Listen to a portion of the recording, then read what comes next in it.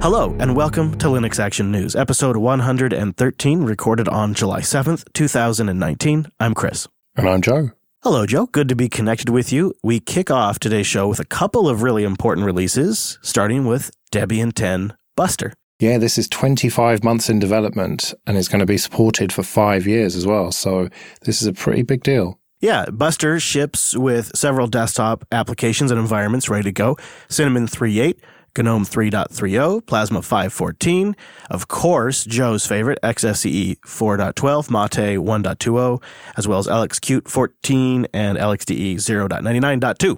But we default to GNOME with Buster, and that is now on top of Wayland instead of Xorg. Yeah, which is kind of surprising because Debian is traditionally very conservative. But if even Debian think that Wayland is ready for mainstream, then what does that tell you? Is X just dead, finally? I don't know, man, because I installed the XFCE edition when I tried out Buster, and so I was using Xorg. So it's not dead for me. I actually gave two different goes at Debian 10. They have the live ISOs you can download, which are full live environments in a DVD. I grabbed, obviously, the XFCE one, but they have others. And then they have the net installs. I chose to try out Buster using both install methods. Did you get a chance to try it? Yeah, I went for the network install, and it was a bit fiddly because I had to get the blob for my wireless card. But once I sorted that out, it was just plain sailing, really, super quick, and just Debian. I mean, that's the thing. It's not massively different from the last one, is it? It's just updated and just Debian. There's a couple of notable differences I'll touch on here in a second, but for my install experiences, I'm going to recommend people use the net install. You get a graphical installer either way. The one in the live environment is laid out slightly different than the graphical one for the net install, but it's perfectly functional and it boots right into that graphical net installer right away. So that's definitely the way to go. And then you can choose your desktop and all of that stuff. But okay, Joe, here's a couple of the things that are different since version 9. For those of you that are in a security-focused environment, AppArmor, which is mandatory access controls for restricting programs' capabilities, is now installed and enabled by default. Also, thanks to the Reproducible Builds project, over 91% of the source packages in Debian 10 will build bit for bit identically to the binary packages, which is, as you know, a very important feature to verify the source and to protect against, say, malicious attempts to tamper with software in between the original source and the end user. Yeah, and it also has Secure Boot this time around. Yeah, and a total of 10 architectures are now supported. Not all of them support Secure Boot, but Debian itself now supports 10 total architectures. Yeah, it really is the universal operating system. But what I meant by it being the same old Debian is, although there's been some pretty major changes with that security stuff, the actual end user experience hasn't changed much at all, really. And I see that as good. If you are familiar with Debian and how it all works, the installer's the same. The end product is, well, the GNOME that I had was just basically just stock GNOME 3.30. It feels just like Debian. I also tried out the Mate edition, which is perfectly fine and functional, and the XFCE edition does have Edwadia Dark installed by default. And my walkaway impression from that was, this is the perfect desktop for Joe, because it's going to be supported for 5 years, and when they do an upgrade, you just get exactly what you expect. And with someone like yourself who runs a desktop that isn't updated super frequently, you pair that with a base operating system like Debian, I'm not clear on why you're not using this as your daily driver, actually. And you're not a big gamer either, so like some of the gaming polls to Ubuntu aren't there for you. Well, I think what it is, right now, I could happily use Debian 10 Buster, no problem. But in a few years, it starts to feel a bit, even for me, a bit old and stale. Some of the applications just get left behind and new features come along that I actually want. And for me, upgrading every couple of years with Ubuntu, a few months kind of behind the release, that feels like a good cadence for me. And I can cope with, say, 2.5-year-old software. But then I need to upgrade it. I suppose I could do that with Debian as well. But I don't know, I'm just kind of stuck in this Ubuntu rut now. And, well, it's not even a rut. I'm happily in that rut, if you know what I mean. And so I just don't really feel the need to change. But I could happily use Debian if Ubuntu just disappeared overnight. Another way to put rut is you found a really good workflow that's just working perfectly fine for you, and you have no reason to toss the whole thing up in the air on a lark. I get that. Yeah, I get that. Although I'm interested that I didn't try out the XFCE version because traditionally it's just been a very stock XFCE, which is really ugly. So I do need to check it out if they've actually themed it nicely this time. Oh, no, not by default, no. Oh, right. No, it's quite ugly. It's quite ugly, but it takes only just a few moments to tweak it. Right. I guess your point, though, is taken when you said that it's almost too far on that slow spectrum. And you could jump on that upgrade cycle when Debian 11 ships. But Ubuntu does sort of have that sweet spot for you where you get a lot of those advantages. But if you need to pull in a PPA or a snap for that like one thing, like say Telegram or Firefox that you want super current, because as an example, Debian 10 ships with the ESR version of Firefox. And that could be a great use case of you probably want the most current version of Firefox if possible, where you do strike that balance with Ubuntu. And that, in part, is why Fedora has worked so well for me, because it's even further up on that scale, but it's not at the Arch level. It's curated still, it's release-based, but it's very current packaging, very clean system. And so for me, Fedora has been that sort of perfect spot on the package current spectrum. And I can see where, for you, Ubuntu's a little bit further down, and then Debian's much, much further down on that spectrum. Yeah, well, you could argue that Ubuntu interim releases are similar to Fedora in that way, but I'm kind of Ubuntu LTS, and we've been kind of talking about it like as if ignoring the interim releases. But yeah, I could happily recommend Fedora or at the moment 1904 Ubuntu to some people, but I'm just that bit more conservative. But yeah, Debian I think is just too conservative for me, but I can see some people who I would highly recommend it for, and I know a bunch of people do use it happily. Yeah, especially the people that I'm thinking of like all of the things about Debian that maybe others might not like. They like the slow pace. They like the simple rate of change.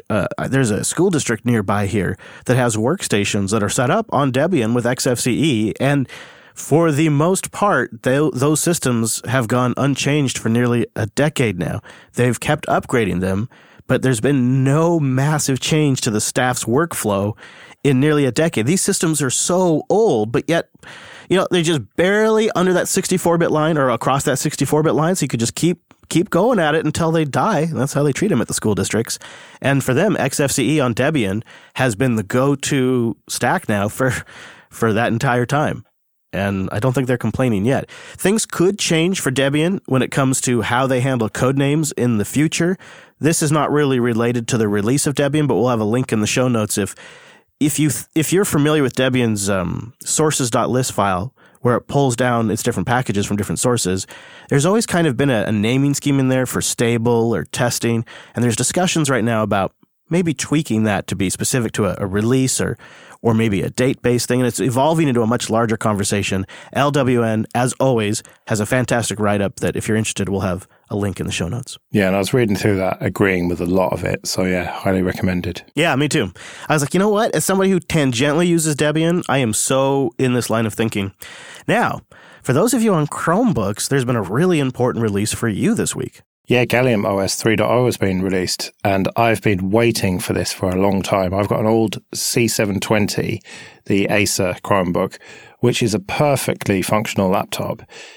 And that was stuck on the old version of Gallium OS 2.0, which was based on Ubuntu, well, Ubuntu really, 16.04. And now we've finally got an 18.04 version. And so I have upgraded to that. Well, actually did just a new Compave. It was just easier. And well, a bit like Debian, it's not really changed much. It is just based on 18.04 now and otherwise works really well. Yeah, they really kind of bill themselves as doing a lot of work under the hood. So the desktop environment, they pitch as an attractive full-featured desktop, which is based around XFCE, surprisingly. But it's under the hood that matters. They have a touchpad driver optimized for Chromebooks, kernel schedulers that are optimized for the type of CPU in Chromebooks, and they have SSD patches for particular types of Chrome devices that need them that other distros don't have. And then they have, quote, fixes for dozens of device-specific bugs, end quote, all while requiring less memory and disk space than a typical Linux distro install. So it's pretty competitive for these devices, and there's so many of these, like the one you have and many, many, many more out there. They have a ton of devices that they support, link in the show notes, and you can try it out in a live environment. And you can also dual boot. So you don't even have to nuke Chrome OS if you don't want. Yeah, and you can pick up some of these older Chromebooks for next to nothing now. And my one's only got 2 gigabytes of RAM, so it's kind of a bit limited. But if you look inside it, it's almost all battery. And the battery life, mine has started to fade now. But when I first picked it up secondhand, pretty cheap, I think I paid about £80 for it or something. Wow. The battery life was amazing. It was just a perfect little media machine and browsing machine. Yeah, like 7 hours. I had one too, and I got like 7 hours out of it. Yeah, exactly, which is like premium laptop style. And if all you're doing is a bit of web browsing and stuff, but you want that extra kind of functionality that you get with proper GNU/Linux rather than Chrome OS, then Gallium OS is just a no-brainer as far as I'm concerned. So it's great to see that the project is still going and still releasing. Absolutely. I'll just add, it makes for a great homework workstation because you can get actual LibreOffice on this thing. And yeah, it's getting there now with Chromebooks and Chrome OS, but this is the real deal. So we'll have a link there. Check it out because it's so lightweight. They're so inexpensive that if you've got kids and you're worried about them damaging the machine, this is a little bit safer on the pocketbook. It's a little bit easier to swallow when an $80 Chromebook gets destroyed versus like a $900 laptop. Well, I suppose regardless of which laptop you use, you probably, if you're listening to this show, like to stay current with the news. And Mozilla has a new service that they're hoping will pique your interest. Yeah, the first I heard about this was in our Slack when Drew from our team posted that he had seen this pop up and offer this $5 a month ad-free news subscription. But then when you actually click through, it turns out that they haven't launched it yet and they're just trying to gauge interest with a survey. But it seems that this popped up for quite a few people because it certainly did the rounds in the tech press. Yeah, this comes not long after Apple began offering Apple News Plus, which is $10 per month. And I think others are working on similar solutions. It appears Mozilla is working with Scroll. Scroll is still in beta. It doesn't even have open signups yet. But the company says it offers an ad-free access to a variety of websites, including BuzzFeed, Slate, Gizmodo, Media Group Properties, and Vox Media sites. And I think the kind of pitch to this particular news service is not only do you get ad-free access to the news sites, but the service will actually read the news. Like they have a supposedly human-sounding voice that reads the news to you and supports cross-platform syncing of the news articles that you've read. That's their value pitch, and Mozilla would probably white label this, is the assumption, and offer it as part of their overall bundling. I have a lot of thoughts on this, Joe, but I'm kind of curious to know what your first takes are. Well, my first thought was, so they're going to add this to the VPN thing as well then. So we're slowly starting to see this drip feed of the services, plural, that they're going to offer. And as for news, I don't know really. I think that $5 a month is not very much, but how much do you actually get for that? Whereas you compare it with Apple, which is $10 a month, and you get a whole bunch more. You get magazine subscriptions, essentially, which I've actually found to be valuable. I subscribe to Linux Format, Outsider, Car and Driver, and a couple of other magazines now that I never would have read if there wasn't for some way for me to do it on a display that is super high resolution and it makes it really lazy to push a button.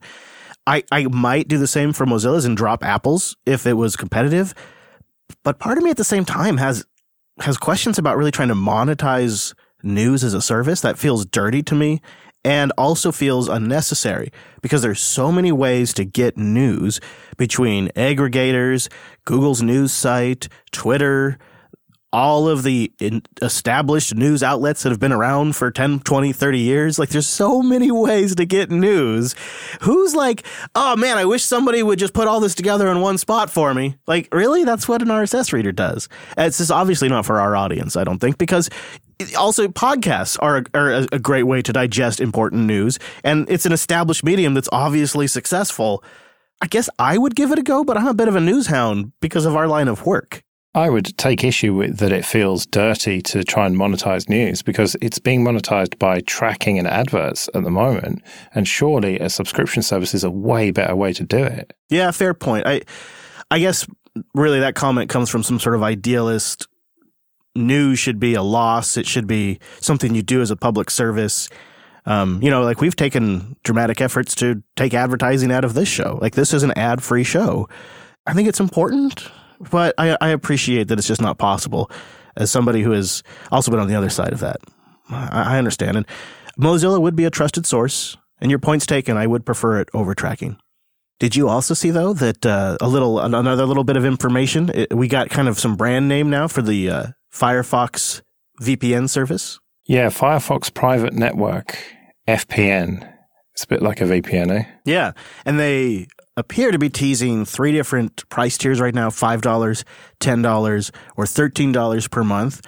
There's been some ads online, and in a podcast I listened to, Radiolab, they recently had an ad for the new Firefox services. It never even mentioned the fact that Firefox was a web browser. I think I might dig that clip up and play it in this week's Linux Unplugged if I can find it, because it was like a surreal moment. I'm hearing an ad for Firefox on a podcast, and it's nothing about what Firefox does. So they're really making a fast pivot. Before they've even got everything lined up, before everything's done and finalized, they're already advertising the service. They're trying to move quick on this. And hearing that ad in that podcast, it struck me. Not only was it, again, nothing about what Firefox actually does, but it was advertising something that does not exist. It's not yet done. In fact, it's not even complete. They don't have final pricing. They don't even have the whole thing put together yet, but they're already advertising it. That to me indicates that they're trying to move really quick, and they're in probably a very calculated way putting the cart before the horse and deciding we got to get out there on the messaging and start this rebranding, start talking about this even before everything's lined up. I think that's really fascinating. It is a very aggressive approach, and I wonder if it will backfire on them, because my rule of thumb, and okay, I'm not the greatest marketer in the world, but my rule is do the thing, then talk about the thing, or at least have it ready to go. If you start building too much hype too soon, then it could potentially be a letdown. Whereas if it's like, hey, here's this service, have at it, then it feels like harder to disappoint people that way. I can see that. I think maybe it's about like steering a brand into a new direction that's been known for one thing for so long. And they feel like to get people to see it as something else, it's going to take years, so might as well get started now. Maybe that's it. Or maybe there's something they're trying to get out ahead of. Maybe some source of, this is all speculation, who knows, but maybe some source of income, or who knows. They seem like they're trying to get ahead of this thing in a big way. I'm kind of really fascinated to see how they pull it off. And there's hints of maybe this is something that could really work for me, but their timing's a little bad too, to be honest with you. Like, they needed to do this 2 years ago. Yeah, or maybe a year ago when people started to really wake up to privacy and tracking and stuff, and VPNs really took off. So it does feel a little bit late, but if they do it correctly, they do have that brand power that maybe it'll take off. But yeah, it'll be very interesting to see it. But meanwhile, this week, they were called out, Mozilla, as a villain by the ISPA, which is an industry body that represents ISPs in the UK. And this is some serious Streisand effect. This is great because Mozilla is a bad guy because they're introducing a way to bypass government filtering. So they're not a bad guy because they're doing monitoring and filtering and spying. They're a bad guy because they're creating tools to undermine filtering and monitoring. And it's all because of the children, Joe. So this is from the Internet Services Providers Association. And they write on their site, unironically, they are pleased to announce the finalist for the 2019 Internet Hero and Villain Awards. And this is following, they write, weeks of consultation and large range of nominations received via email and Twitter from the public. Well, I'm satisfied, Joe. It's interesting that they put Mozilla alongside Article 13 and President Donald Trump. I better not say anything about the last one, but I think we can all agree that Article 13 was something of a misstep by the European Commission. So it's just weird. But I think this has really just shone a light on the fact that Mozilla is introducing DNS over HTTPS, something that probably not that many people knew about, and people will be looking into now and finding guides on how to enable it. And so it's just spectacularly backfired for the ISPA. It has. And what's great is they've been called out on it, and then they've doubled down on it. And they just sound ridiculous. They sound like fearmongers. They write, the debate over DNS over HTTPS is evidently a topic that polarizes opinion, aka people are disagreeing with us. However, our position is clear. The ISPA believes that bringing in DNS over HTTPS by default would be harmful for online safety, cybersecurity, and consumer choice. They never actually say how or why, although we can speculate that the filtering is online safety and cybersecurity is the monitoring aspect that it's preventing. In a nutshell, what HTTP over DNS is, or DOH, D-O-H, is simply sending your DNS requests over HTTPS at the application level to a predefined host. That's the technology. Traditionally, the applications you use that look up a name online, as you likely know, are using your system's DNS. And that's configured in most home cases to be your ISP or whatever your corporate server is, et cetera, et cetera. But with DNS over HTTPS, it's controlled at the application level. So Firefox could be using an entirely different DNS server than Chrome is using, which is also building in support for DNS over HTTPS.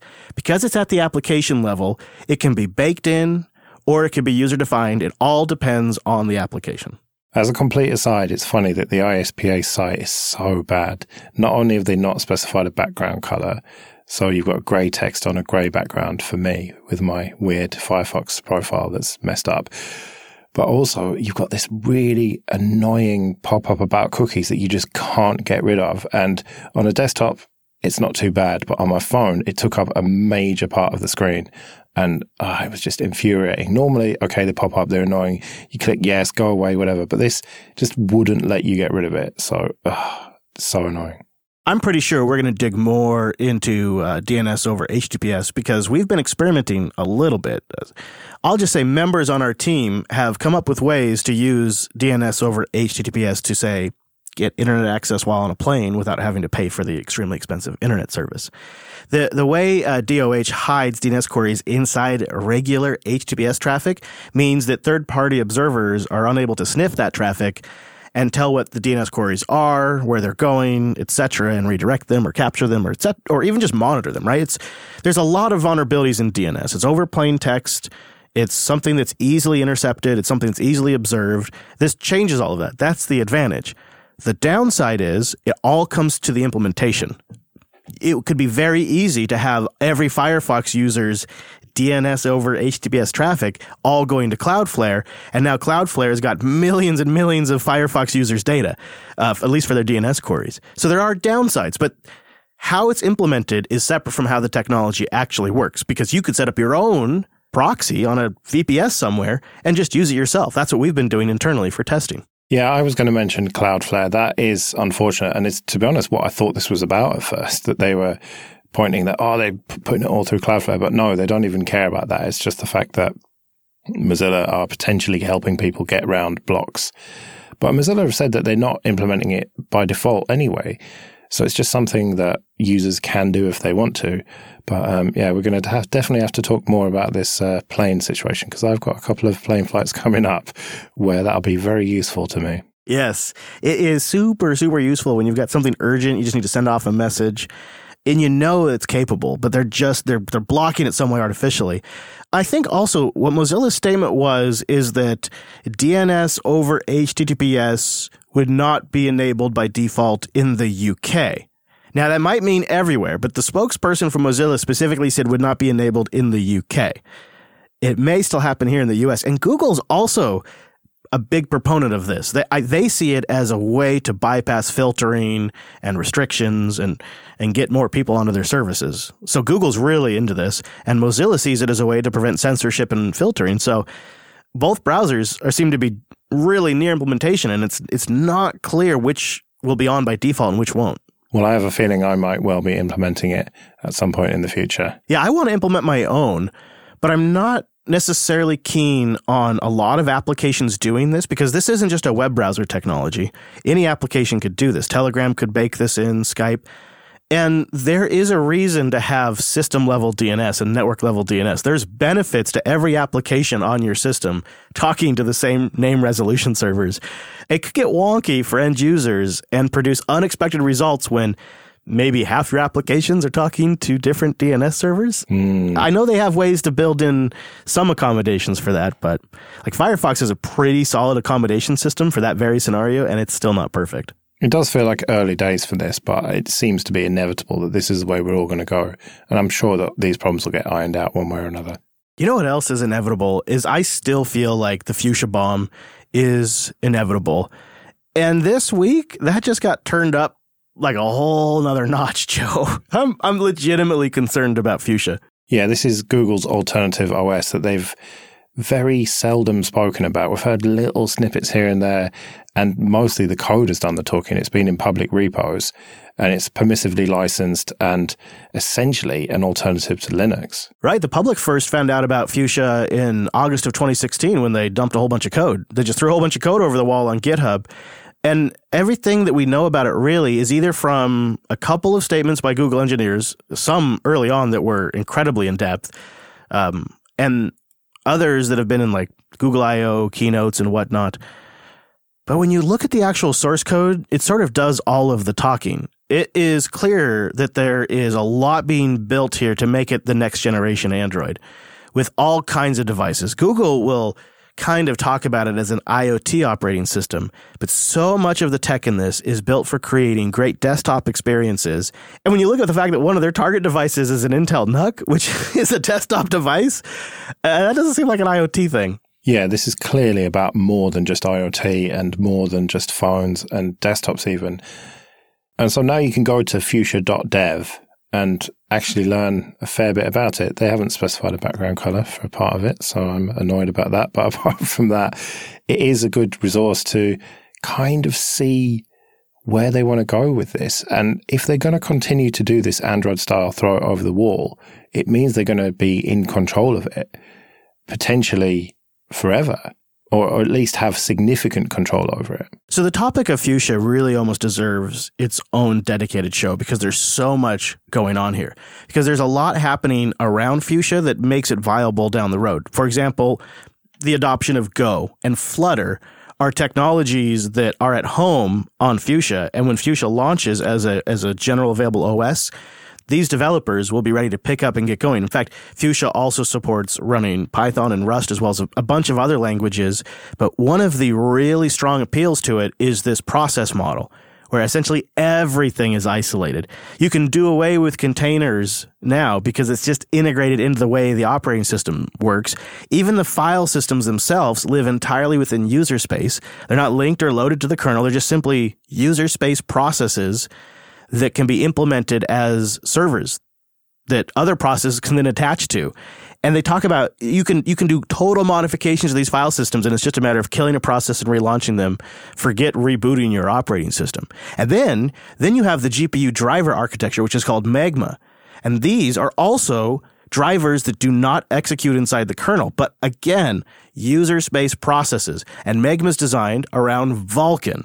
And so you've got a lot of modern technologies that are kind of, in a way, it's like Google looked at all of the mistakes and compromises they made with Android and Chrome OS and said to themselves, if we took every lesson we learned and built a new operating system where we controlled it completely, even if it's open source, they're still doing the over-the-wall approach, and we build up an entire ecosystem around Go and Flutter and Dart. I mean, they support Python on the damn thing. Like, it's ready to go almost. It's so close. And this new website is loaded full of documents that we have a researcher pouring through right now to try to learn as much as we can. But there is more and more signs that Google is relatively far along with Fuchsia, and we don't have a lot of details yet.